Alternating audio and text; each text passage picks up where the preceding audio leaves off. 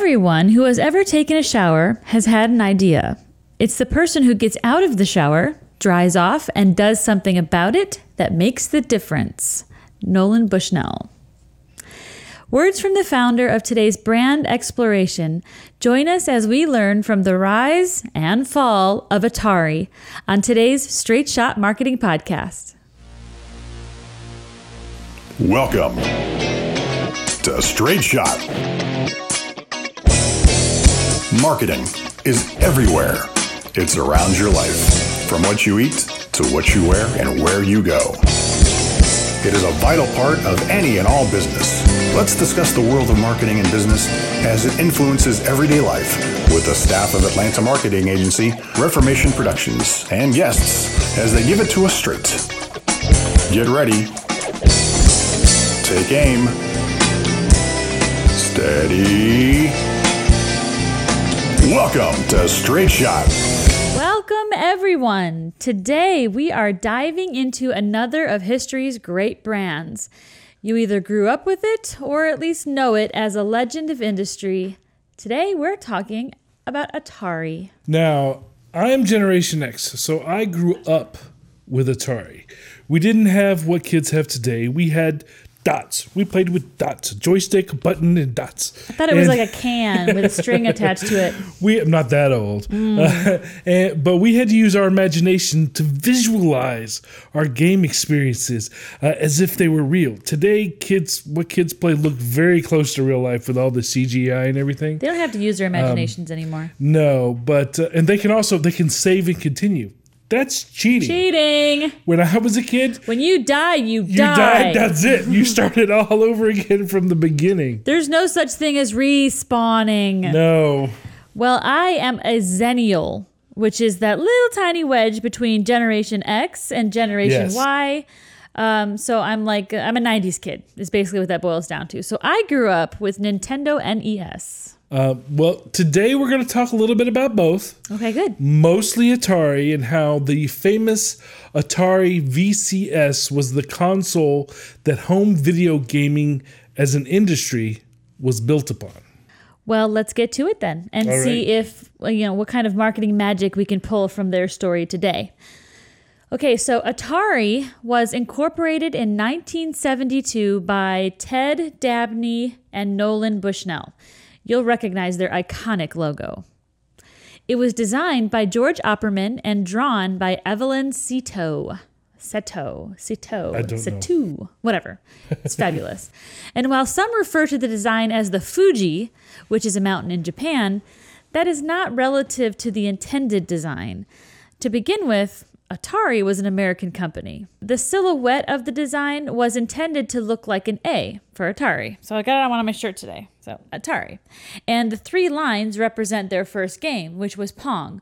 One player leaning in on the other side of a Pong court, like a tennis court's middle line. Yep.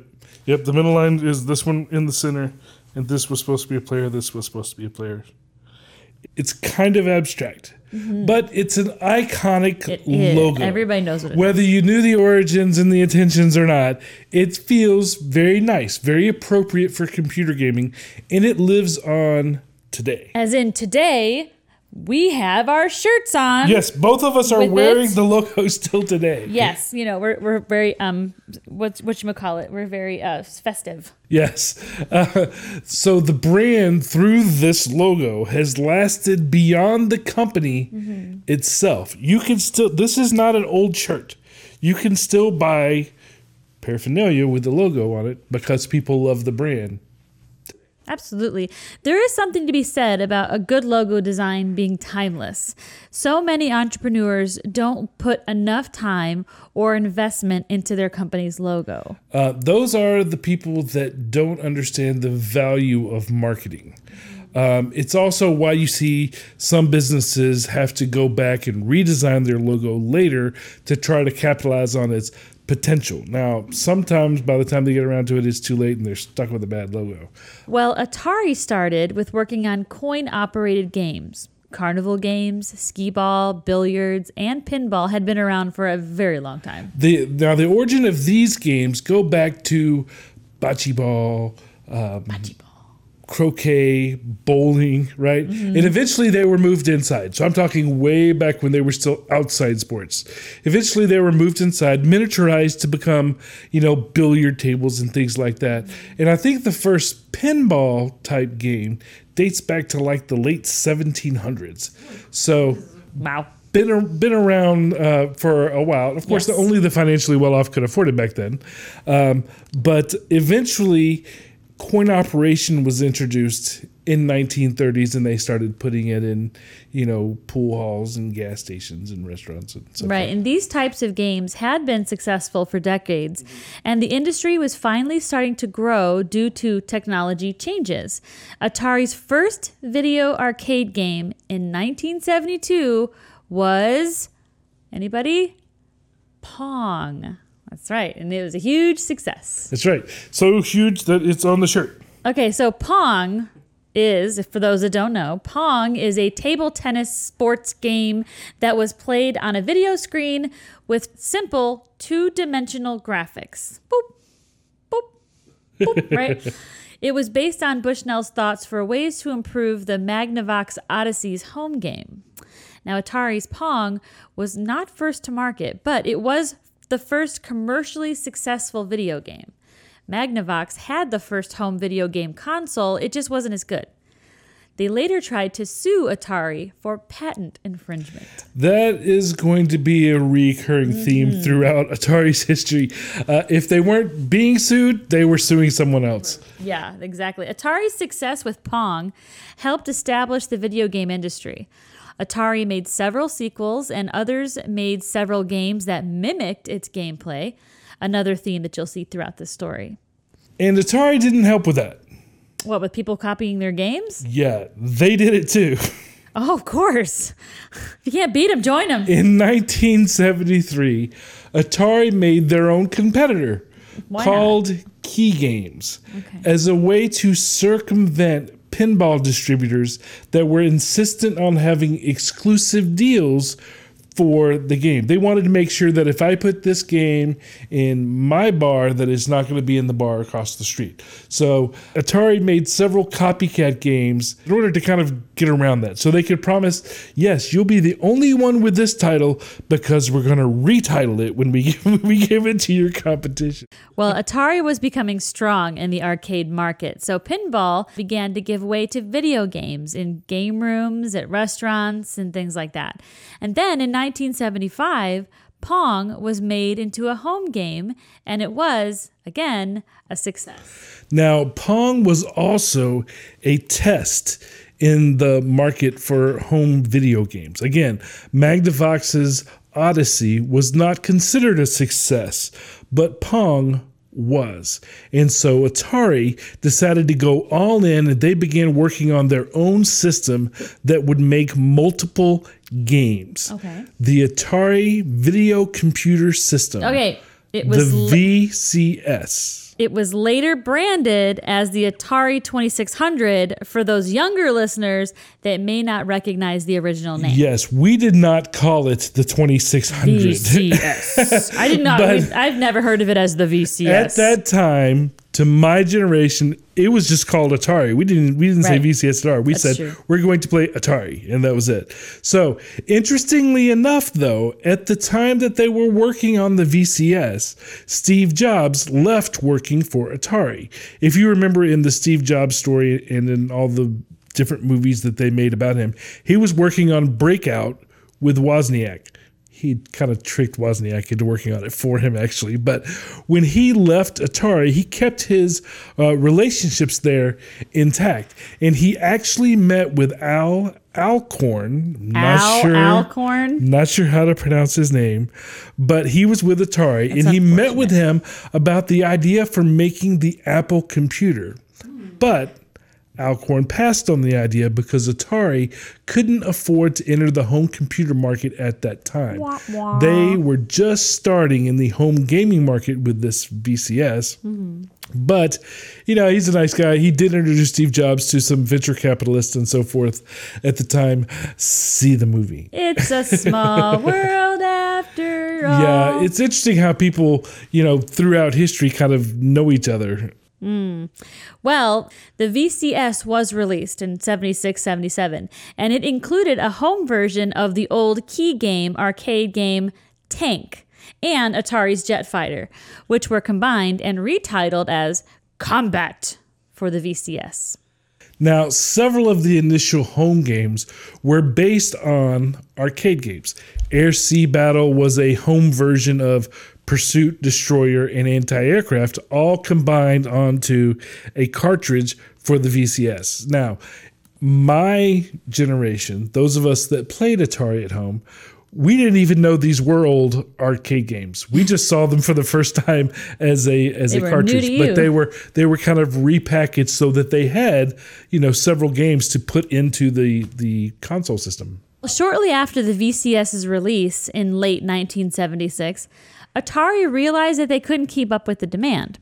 So Bushnell sold the company to Warner's Entertainment for between $28 and $32 million, depending on where you get your figures from.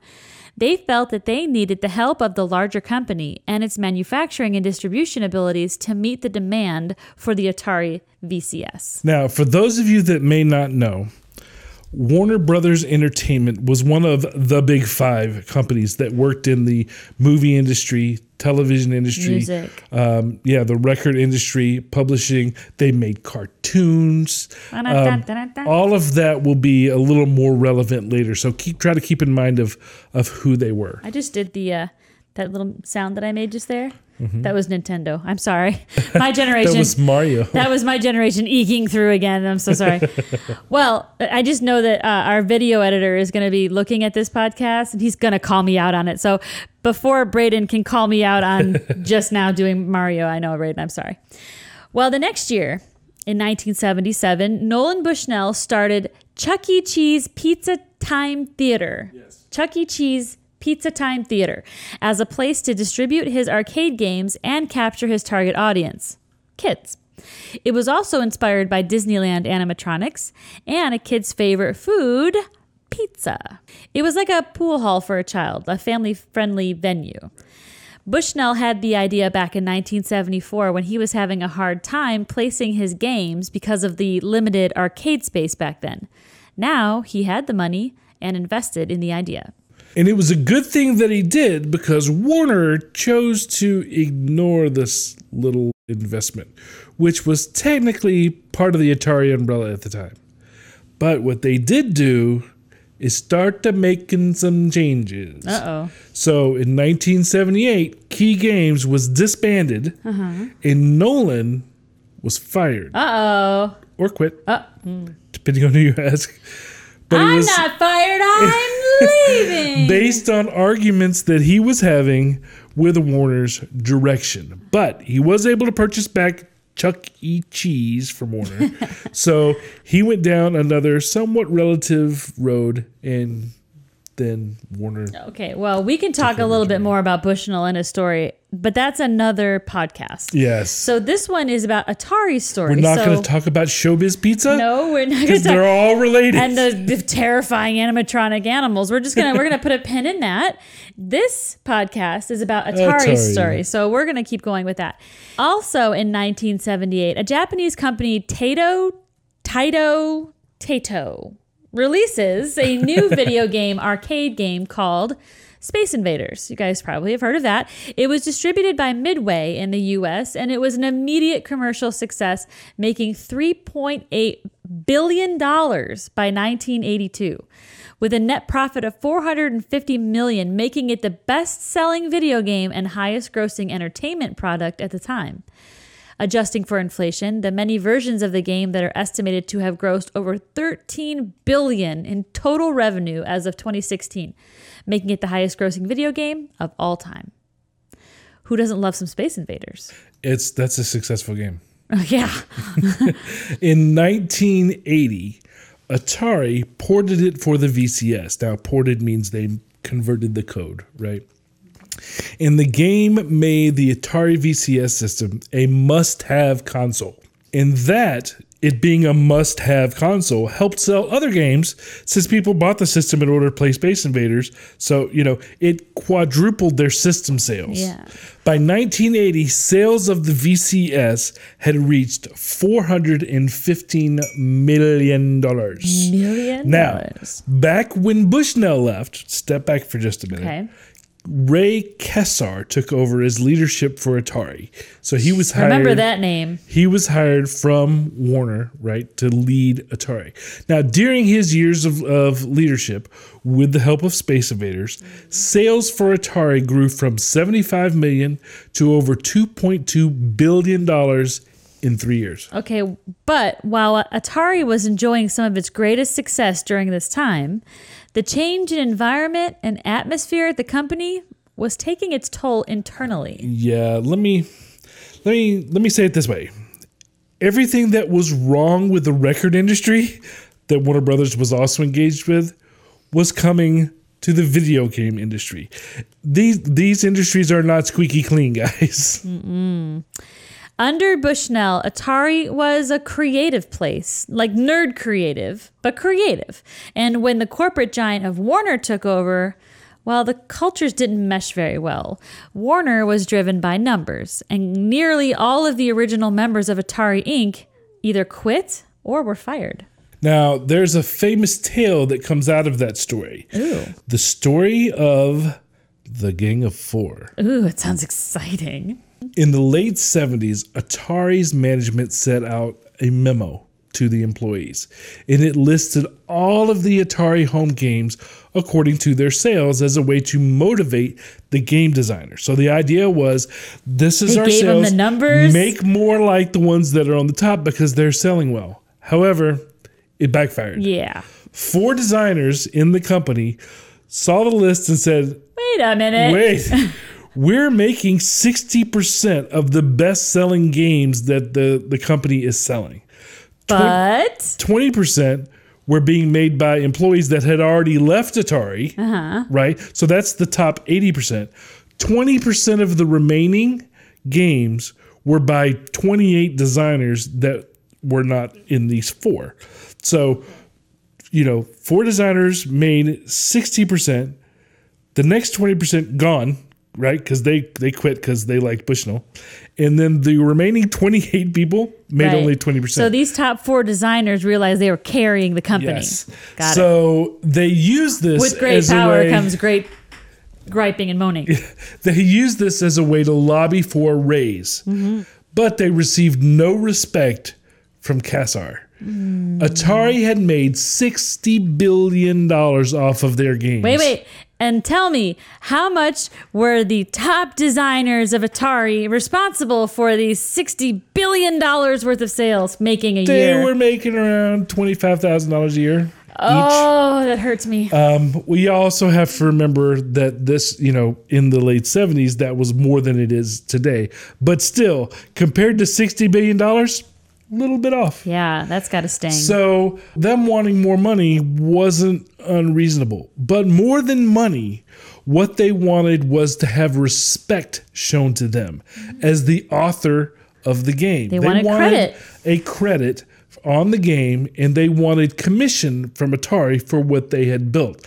They felt the sting from what Kassar had said. Now, David Crane, who's one of the Gang of Four, recalls that Kassar responded to their demands with, "You are no more important to the game than the guy on the assembly line that puts it together." I don't even have words right now for how idiotic that is. Might have been a mistake. As a creative person, it makes me want to bleed out of my eyes. Crane and the other 3 designers resigned from Atari and went on to form their own company, Activision. Activision. Wait, no, not the same thing. Okay. They met with a lawyer who connected them with the CEO that was interested in making video games, and Activision was born.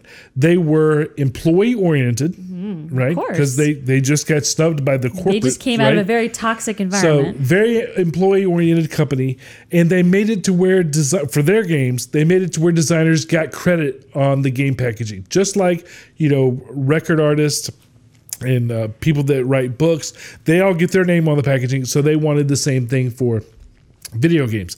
They also worked very hard because this was their company, right? They kept to what they had learned from Atari. One of the things that Bushnell had taught them was your games need to take a minute to learn and a lifetime to master, which is very important and very different than video games nowadays. Video games nowadays, I can't get the buttons straight, let alone, God, there's so much. Anyway, and they also helped each other because they were a small company. And that helping each other is what led to what we now call design teams. That was originated out of this concept because one guy would be the lead on the team making this game, and the other guys, because of a small company, would help him out and they would build it as a team. That design teams happen today because of the success of Activision. Now, knowing that the skills that they had were in making Atari games, and in recognizing that Warner Brothers had quite the legal team, they knew that if they were going to continue with what they knew best, games for Atari, they would have to make a new cartridge because they understood Atari's design was patented. They would have to make a new cartridge, but they would have to make sure to design it in a way so that Atari couldn't change something on their system and make the Activision games not work. So, the first this again, not the only time you'll see this type of behavior in the video game industry, but this was the plan from Activision. Now, of course, Atari sues Activision. Of course. But they lost, allowing Activision to become the first third-party designers for a gaming system. That, of course, is commonplace now. Take that, Kassar. Well, also in 1980, while Atari is getting their Space Invaders on, Namco released a new game in the arcade. Anybody know what that's? The brand new arcade game in the 1980s. Anybody?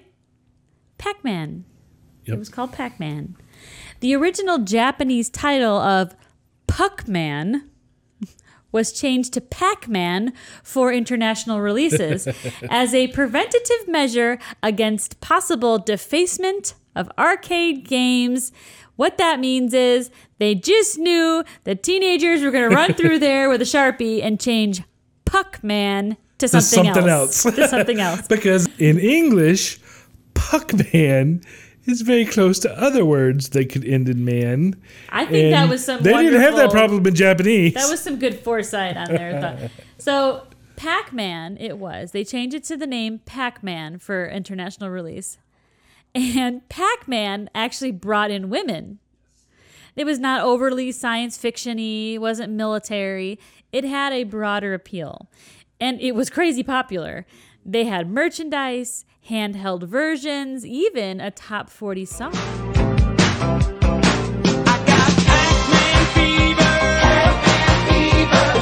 It even became a cartoon series. Not to be left out, Atari released Centipede with the same mission in mind. It also appealed to females. Centipede also had a song made by the same songwriter. Yes, let's hear it. Wait. The centipede multiplies and divides and comes after you from every side. Faster and faster, roll by roll. He slides through the rocks to get you from below. While most video games like Berserk Intruder alert, were considered to be targeted towards males, the industry was starting to recognize the benefits of making female-friendly games. We like to play too. Video games were taking over the entertainment world at large. They had a magazine, Electronic Games Magazine. They had a TV show called Starcade TV Show. And now, Atari originally thought the life of the VCS was 3 years, but Warner wasn't done with the VCS. Now remember, Warner was a very successful entertainment company that was engaged in music, film, television, and publishing. I told you that to remember that. This is why. Warner saw video gaming in much the same way as they did their other enterprises. To them, Atari was like an artist on one of their record labels. Once an artist releases an album, the record label will release and promote singles off of that Promote album. the crap out of it. Yes, for as long as they possibly can, before they'll allow the artist to make another record, to make another album. The difference in video gaming, Atari, is that video gaming is based in technology, and technology changes at a much faster rate than music. Now, while Warner was acting like it was a record label with releasing singles for their album with the game cartridges from Atari, advances in technology were making their system obsolete. Atari wasn't allowed to explore additional systems or advance in their core gaming console because the games were still selling. And if they were to make a newer or better system, then the parent company's investment into the VCS would seem futile, or at least not maximized to Warner's way of thinking. Again, a huge culture clash between the two companies. Seeing the success of Apple or other manufacturers, Atari did start making the Atari 400 and the Atari 800 as home computers, released in 1980, but it was a separate division of the company. So at this point, Atari had 3 divisions: arcade, home gaming, and home computers. And they all worked independently. Then in 1982, when things were becoming obvious, they released Atari 5200 as a compromise with Warner. It was not backwards compatible, so with that, it wouldn't interfere with the VCS resales. So yeah, that was like a compromise with Warner. We'll make the new system, but we won't allow it to play the old VCS games. They also renamed the VCS the Atari 2600. Good idea? I don't know. Well, let's stop and take a minute to talk about some of the industry's good ideas, because we've talked a lot about some shady stuff that happened. Are there any? Let's talk about the introduction of co-branding. Okay. In 1982, Atari dabbled in in-game branding with Pole Position. Pole Position was a racing game. They had Marlboro, Pepsi, Namco, who actually designed the game, Atari only licensed it, were brand signs in the game. So when you're going down the freeway, you will see these signs pass just like you would when you're in everyday life. That was an introduction of in-game branding, which was brand new. Now in 1983, Tapper was released by Midway. That was my favorite game. And it was sponsored by Budweiser. So all of the graphics on the outside Budweiser, graphics on the inside Budweiser, the controls were actual beer taps. Yes, I remember this. Now later it was changed to Root Beer Tapper. Lame. Because minors were in the arcades. Now which one do you remember? To be honest, I remember beer. Do you? I do. Now I remember Tapper. He was pouring beer. Like, it was gold with a foamy head on it. It was beer. It was not root beer. But did it say Budweiser on the wall? That's the difference. I believe it did. I've always associated it with Budweiser, so I'm guessing that I have. This particular arcade game was located at RJ's Eatery. Shout out, because they're still there. RJ's Eatery in those northern suburbs of Chicago, Illinois. And I used to go there as a kid. Gosh, I was so young. I used to have to stand on a chair to play it. You're the reason they changed it to root beer. Whatever. I played it as beer and loved it. And I still, to this day, hate beer. In 1984, ColecoVision, a home console competitor, partnered to give free Cabbage Patch Kids, which were also licensed to Coleco. Oh, they partnered to give away free Cabbage Patch Kids with the sale of video game consoles to make 2 kids happy in your house. Now, this happened in 84, which is relative. They were trying to use the Cabbage Patch craze to help the video game industry. That makes sense. Okay, but before we talk about all that, let's take a break. Okay. And we will hear from our sponsor. Alrighty.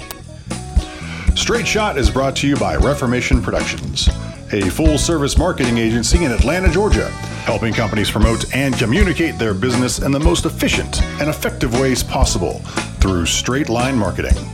Find out more by visiting reformationpro.com or call 6 878-825-8086. Reformation Productions. Think in straight lines. Welcome back, everybody. So, Zachary, Yes. we were just about to talk about the giant bubble burst in the industry. Yes, the video game crash of 1983, also known as Atari shock in Japan, Wow. where Atari lost $533 million. Jeez. Ugh. Now, the crash was attributed to several different factors, including market saturation in the number of game consoles and available games, the waning interest in console gaming as in favor of personal computers, but revenues had peaked around $3.2 billion in 1983, then fell to around $100 million by 1985. That's a drop of 97%. That's a big drop. So that's devastating, really. Kind of a predecessor to the dot-com crash of the 1990s. So Yes, late 90s, early 2000s. yeah. So let's talk about the factors that went into this crash here. Okay, all right, so details. Yes. Flooded market. One of the details for that was the games themselves. Atari had lost publishing control, starting with Activision, but then growing to include other companies like eMagic or iMagic, Apollo, Coleco, Warner Brothers, CBS, Mattel, Fox, MCA. Everybody started getting in on making Atari games. So Atari had lost control of publishing the games.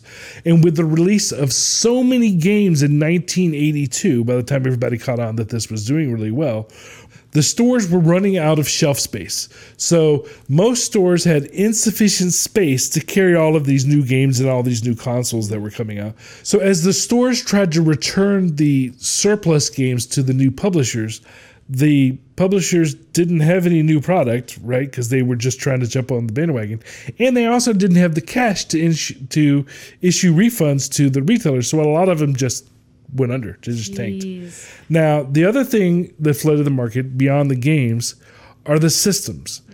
Everybody started coming out with their own Atari type home gaming video console system.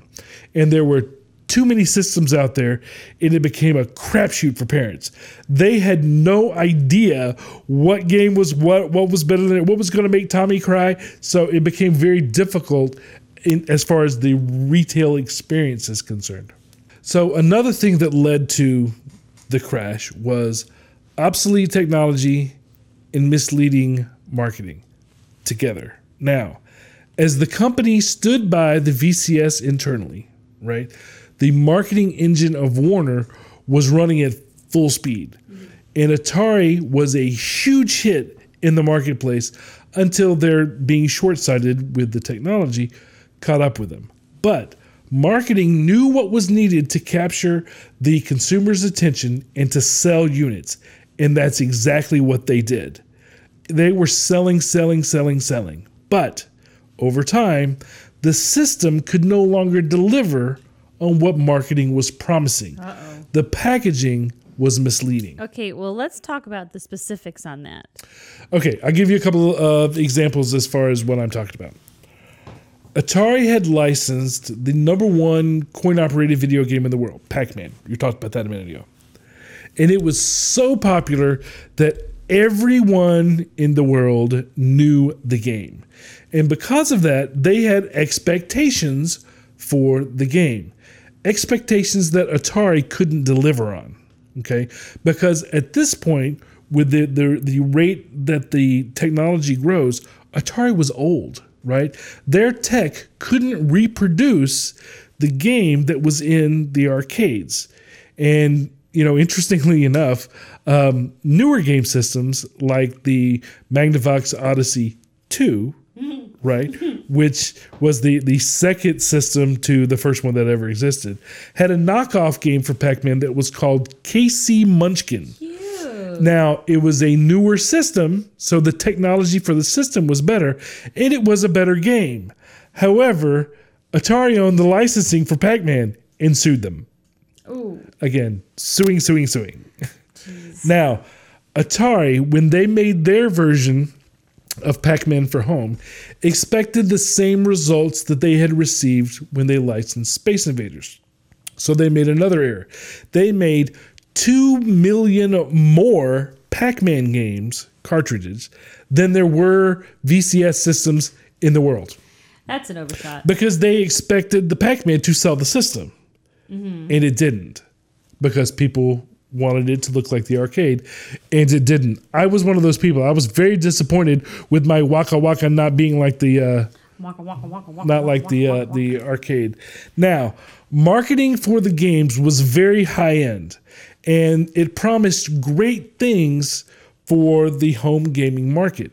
It looked good. It was very attractive. It sparked interest in the purchasing of games, but it was very conceptual in nature. If you look at the packaging that is on the Atari games, it doesn't show you what the games actually looks like. It shows you what the game is supposed to represent. So, very conceptual in nature. Now, the commercials that Atari was playing all kept promising that the games were just like the arcade. This is the new Frogger home video game. Ribbit. It's just like the arcade game. Vanguard. Just like the arcade. Just like the arcade game. But in the end, the system couldn't provide the necessary graphics and gaming experience that the customers expected for it to be just like the arcade. So, this VCS simply wasn't capable of doing it. The graphics and gameplay were well below par considering the consumer expectations and the promises that marketing was making about the games. But Warner kept the marketing engine rolling.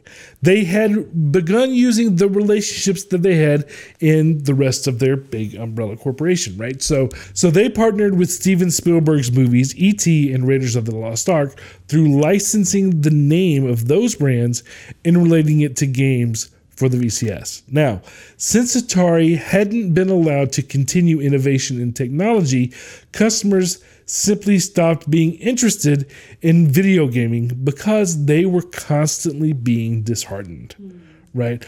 Atari tried to course correct, but much like the Coke story, it was too late. So the system's technology couldn't keep up. Their graphics and the abilities were becoming outdated, and as a result, while some stores sold new games and machines, most retailers stopped selling video game consoles altogether, or they reduced their stock significantly, reserving floor and shelf space for other products. Another reason was that people began favoring home computers. They had the better graphics and even the better games. Yes, and that brings up another factor that I would be remiss if I did not mention, and that is bad gaming. Okay, so not only the graphics, but the games themselves. So since Activision had become a third-party maker of games, a slew of other companies had jumped on board and started making poor quality games because they were just trying to get their piece of the pie, right? So consumers didn't know what game was good, what game was bad, because there were so many different games on the market from so many different people. The retailers didn't know what was good or what was not any better than anybody else because they also bought too many games. Several were simply not good games, whether because of the graphics or because of the gameplay. Simply, everybody was trying to make games like Atari to get a piece of the video game pie. The money pie. Yes. But Atari was not innocent in this either. So just like they had done with Pac-Man, they overproduced E.T. So they made way too many cartridges because E.T. was the most popular movie. They expected the video game to be the most popular video. But it was popular. So they made it was. For an entirely different reason. However, it was considered by most people to be the worst Atari game of all time. That's why it was popular, because it was the worst. It did not sell. And in September 1983, Atari discreetly buried much of this excess stock as well as unsold stock of earlier games in a landfill near New Mexico. Now, this was considered an urban legend for quite some time, but has been proven as fact since then. So they literally buried all of these cartridges in the ground. Yes. to like hide what they did. Seems as much. Like a little kid when they're like, no, it wasn't me. It must have been somebody else. That's really, so basically the consumer felt screwed, right? And lost interest. Right. They didn't take care of the customer, and therefore the customer took their business elsewhere. Well, okay, so the entire market was overly saturated, right? Bad games, rip-off clone games, ported versions on multiple systems that all look different. That's a very good point. You could have Donkey Kong in the arcade, and then it looked different than Donkey Kong on Atari, and that's one thing. But then you had Donkey Kong on Coleco, which looked completely different, and then you had it on this other system, and it looked different. It was very bad. And what you said earlier about parents, not knowing what is compatible with what anymore. Yeah. Because heaven forbid you buy the wrong game for a system you don't have. But then there was the high pressure hype of it all with the cartoons and the merchandising, the sequels and video game related movies. Yes, it was, as far as pop culture was concerned, video gaming was on fire. So the public was disenchanted with the video game fad. They were over it. The bubble burst. Pop. The stocks crashed. Tumble. And Atari had lost $533 million by the end of 1983. $80 million in the last quarter alone. We going to check in with our buddy Kassar on this one? So, Mr. Kassar was in talks with Nintendo about merging with Famicom. So everybody understood that there was an issue and they were trying to fix it. Coleco was like, hey, we have Cabbage Patch Kids. Throw in an extra ColecoVision. And Atari was talking with Nintendo about merging with Famicom to make, a new system that was better. Now, Kassar resigned after he was being charged with insider trading. Ooh. So I'm guessing he resigned in lieu of charges. He quietly bailed out, and Famicom became a huge hit in Japan. Now, for those of you that don't know, Famicom was later re-released in the US as the NES, so the Nintendo Entertainment System. So the merger did not go through because, number one, Kassar was ousted for being... He was a criminal and a for jerk. being a crook. Japanese do not like that. Nope. And the Japanese product started becoming a really huge hit, so they didn't think they needed Atari anymore. So Atari was split and sold into two parts by Warner, because Warner didn't want it anymore either. So Atari Games, the arcade division, Warner kept for a year before selling them to Namco, and the consumer electronics division, gaming and computers. Yeah, so Warner kept the arcade stuff and then split up. Well, they kept it like a year before selling it to Namco, who are the people that made Pac-Man, right? And then consumer electronics, that's the VCS that we keep talking about, and also the Atari 400 and the Atari 800, which were the home computers. So this was sold to Jack Tramiel, the former CEO of Commodore International. Yes, I remember the Commodore 64. Yes, his company, and renamed Atari Corporation.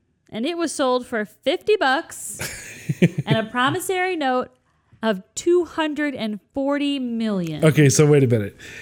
Warner couldn't even actually sell the company. They had to loan the Commodore guy money to buy the brand because they knew the brand was worth something.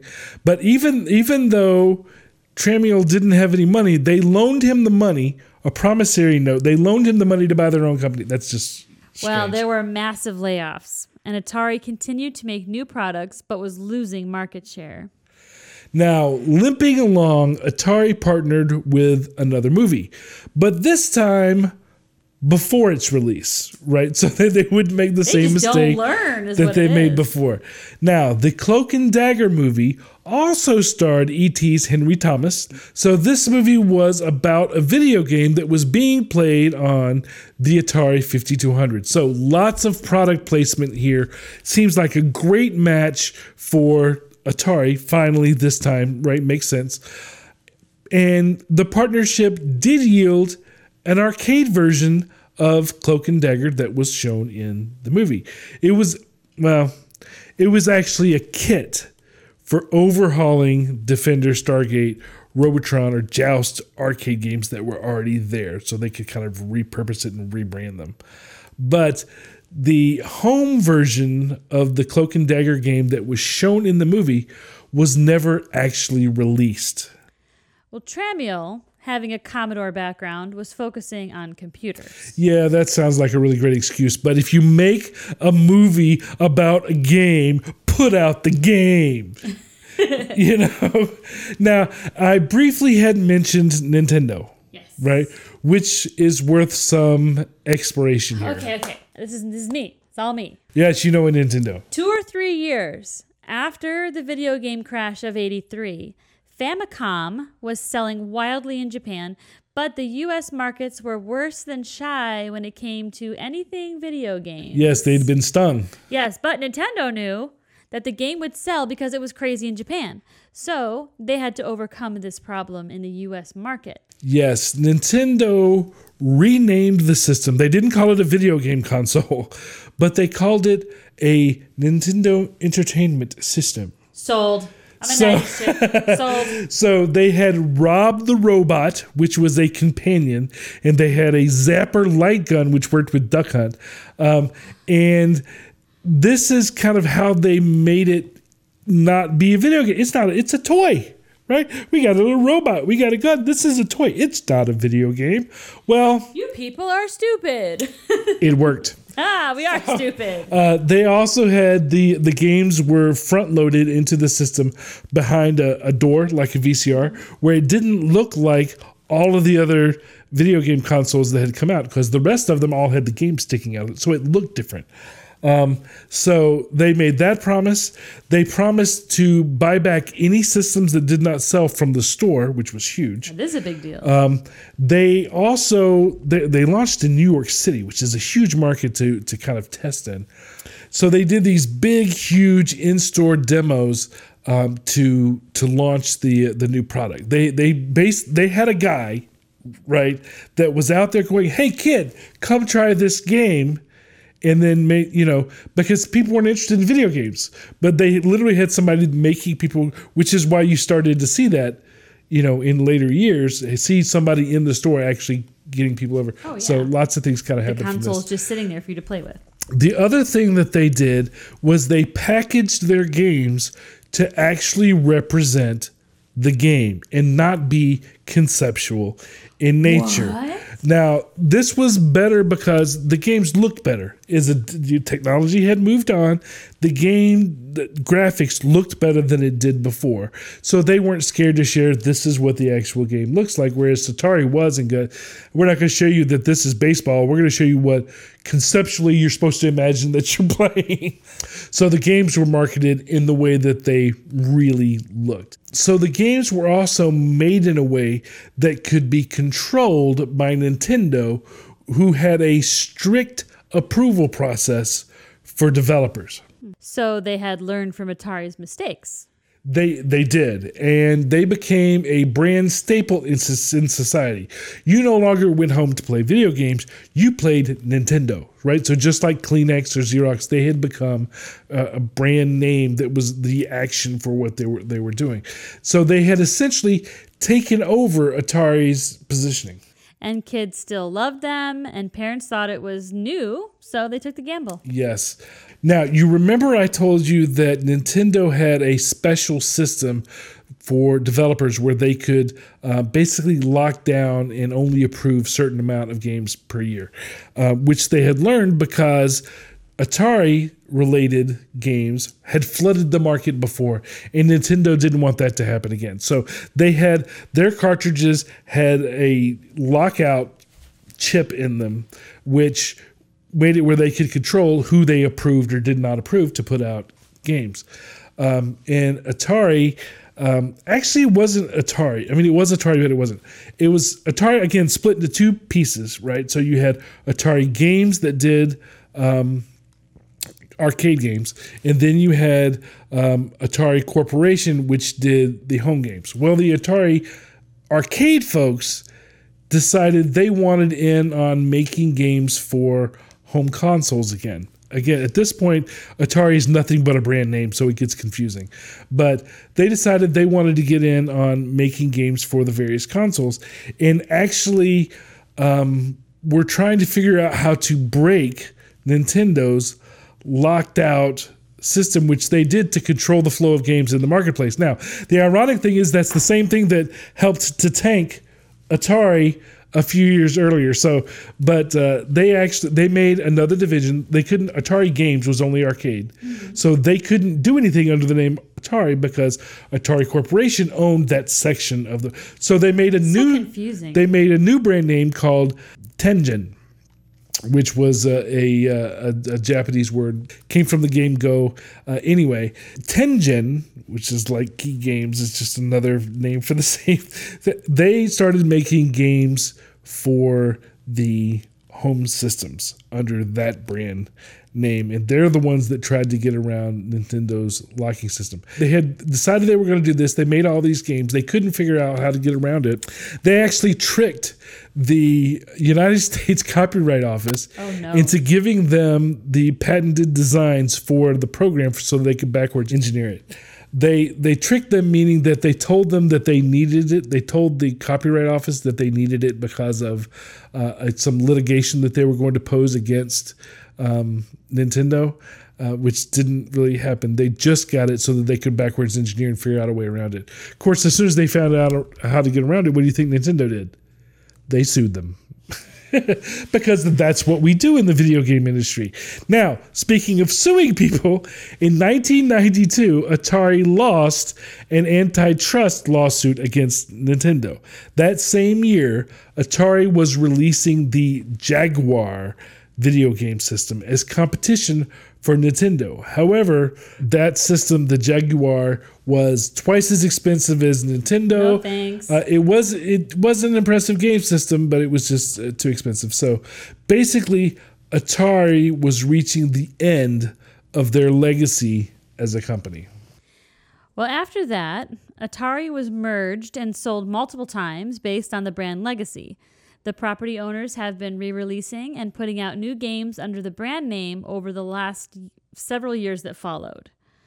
In 1994, Sega Game Systems invested $40 million in Atari in exchange for all the patent rights. And in 1996, the new Atari Interactive division failed to revive the company, which was taken over by JTS, a maker of computer disk drives that same year. 2 years later, in 1998, JTS sold Atari assets as intellectual property scraps. All copyrights, trademarks, and patents were sold to Hasbro Interactive for $5 million. So the important thing to realize here is that what they're really selling is the brand, right? All of this is possible because of the brand recognition and the legacy of the company. So when Hasbro buys the Atari name, it's still Hasbro running it, right? They're just using the brand name. So they spent $5 million on their name because their name had that much value. Same thing, 1996 when they sold to JTS. JTS was buying the name. Sega spent $40 million for the name. Well, not only for the name, but also for the rights to the older games. But the important thing to recognize here is how much value that name had. Well, on September 26th, 2017, Atari sent out a press release about a new Atari VCS. Hey, it's my time! Which would tout new details about the console. But to date, it has not happened. It has not. The system looked great. I don't know if they just didn't have enough investment or what.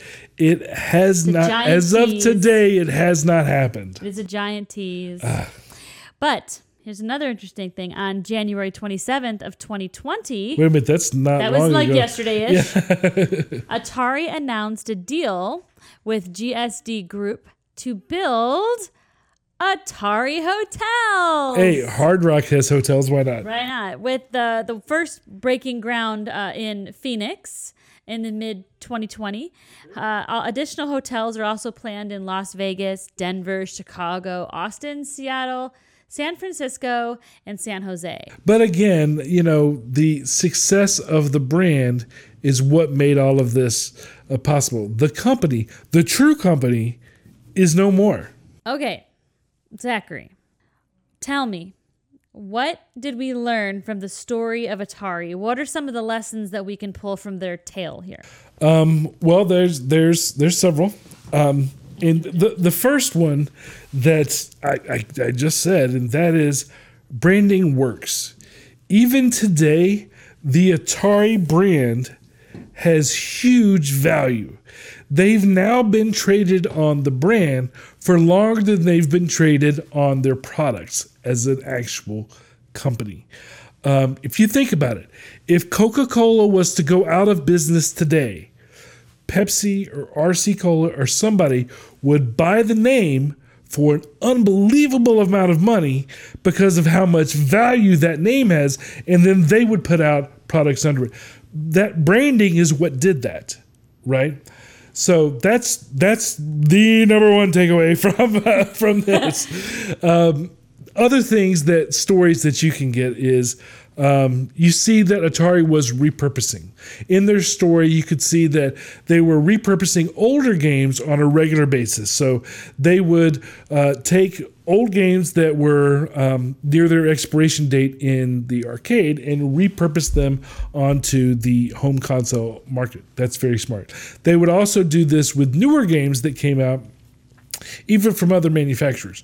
Pac-Man had come out and was an arcade game for a while. Space Invaders had come out and was an arcade game for a while. Then they licensed it for the home system and was repurposing those games, which, again, very smart as far as production and efficiency goes. And as far as people liked those games, so they were just making it where people could get what they liked in a new way.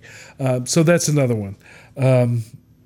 Another thing, as far as being a warning is concerned, is you need to think about culture and control before you sell the majority ownership of your business to someone else.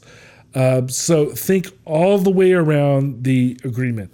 Nolan Bushnell made Atari, and then he lost it. Steve Jobs made Apple and then lost it, but he got it back again. Okay. So again, I understand everybody needs financial help from time to time. Look all the way around that agreement. Don't go in backwards. Look all the way around it. The next piece that I would say is that marketing is a very powerful tool when done correctly. The mighty Warner marketing engine made Atari a lot of money, and it labeled Atari as the video game leader, which is what led them to become the icon that they are today. But make sure that you're staying true to who you are and what you're capable of.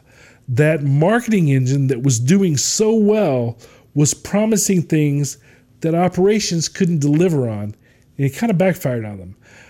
Now, I won't go as far as blaming marketing for that, but there was a disconnect between operations and marketing that should have been dealt with sooner.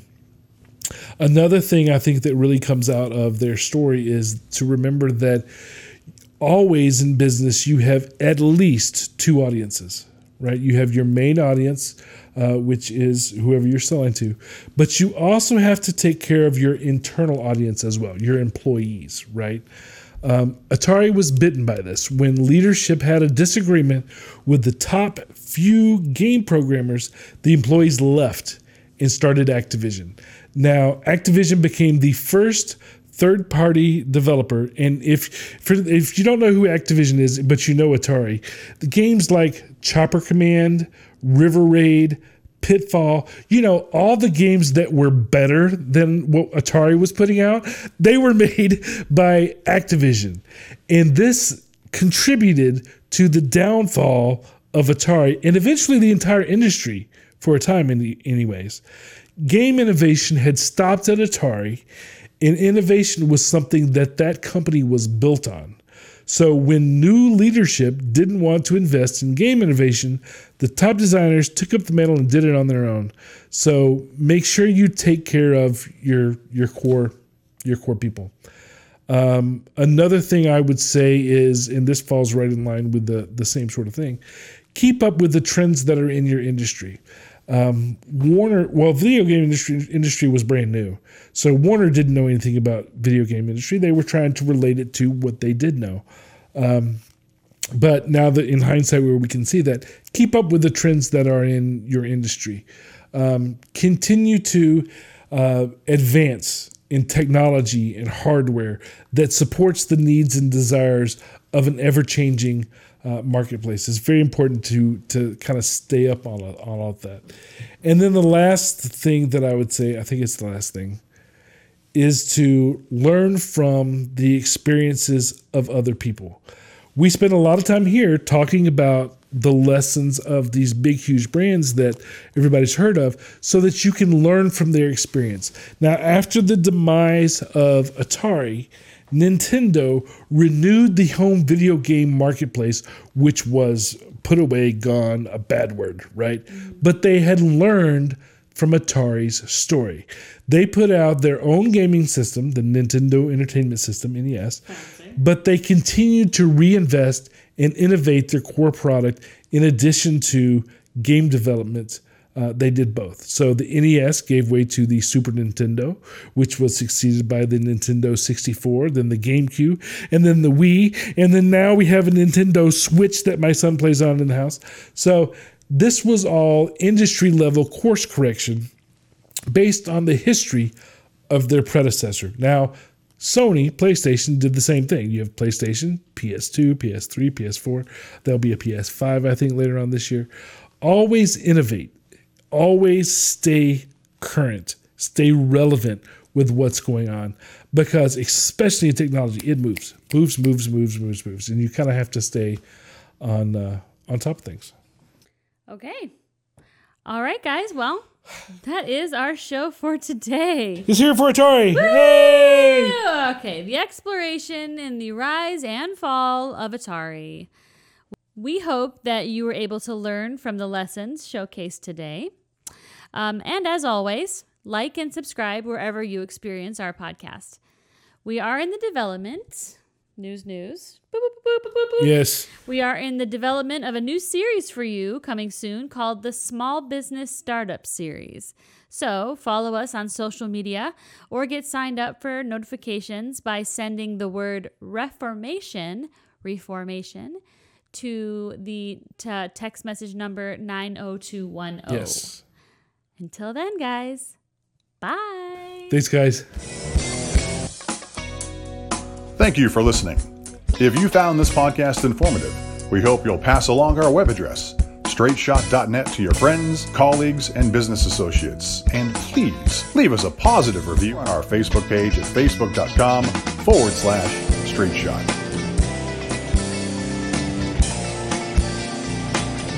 If you would like to have your question featured on the show, or would like to be a guest, call 678-825-8086.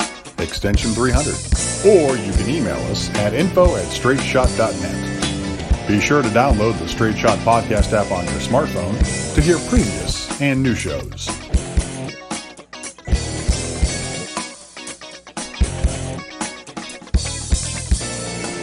This has been Straight Shot.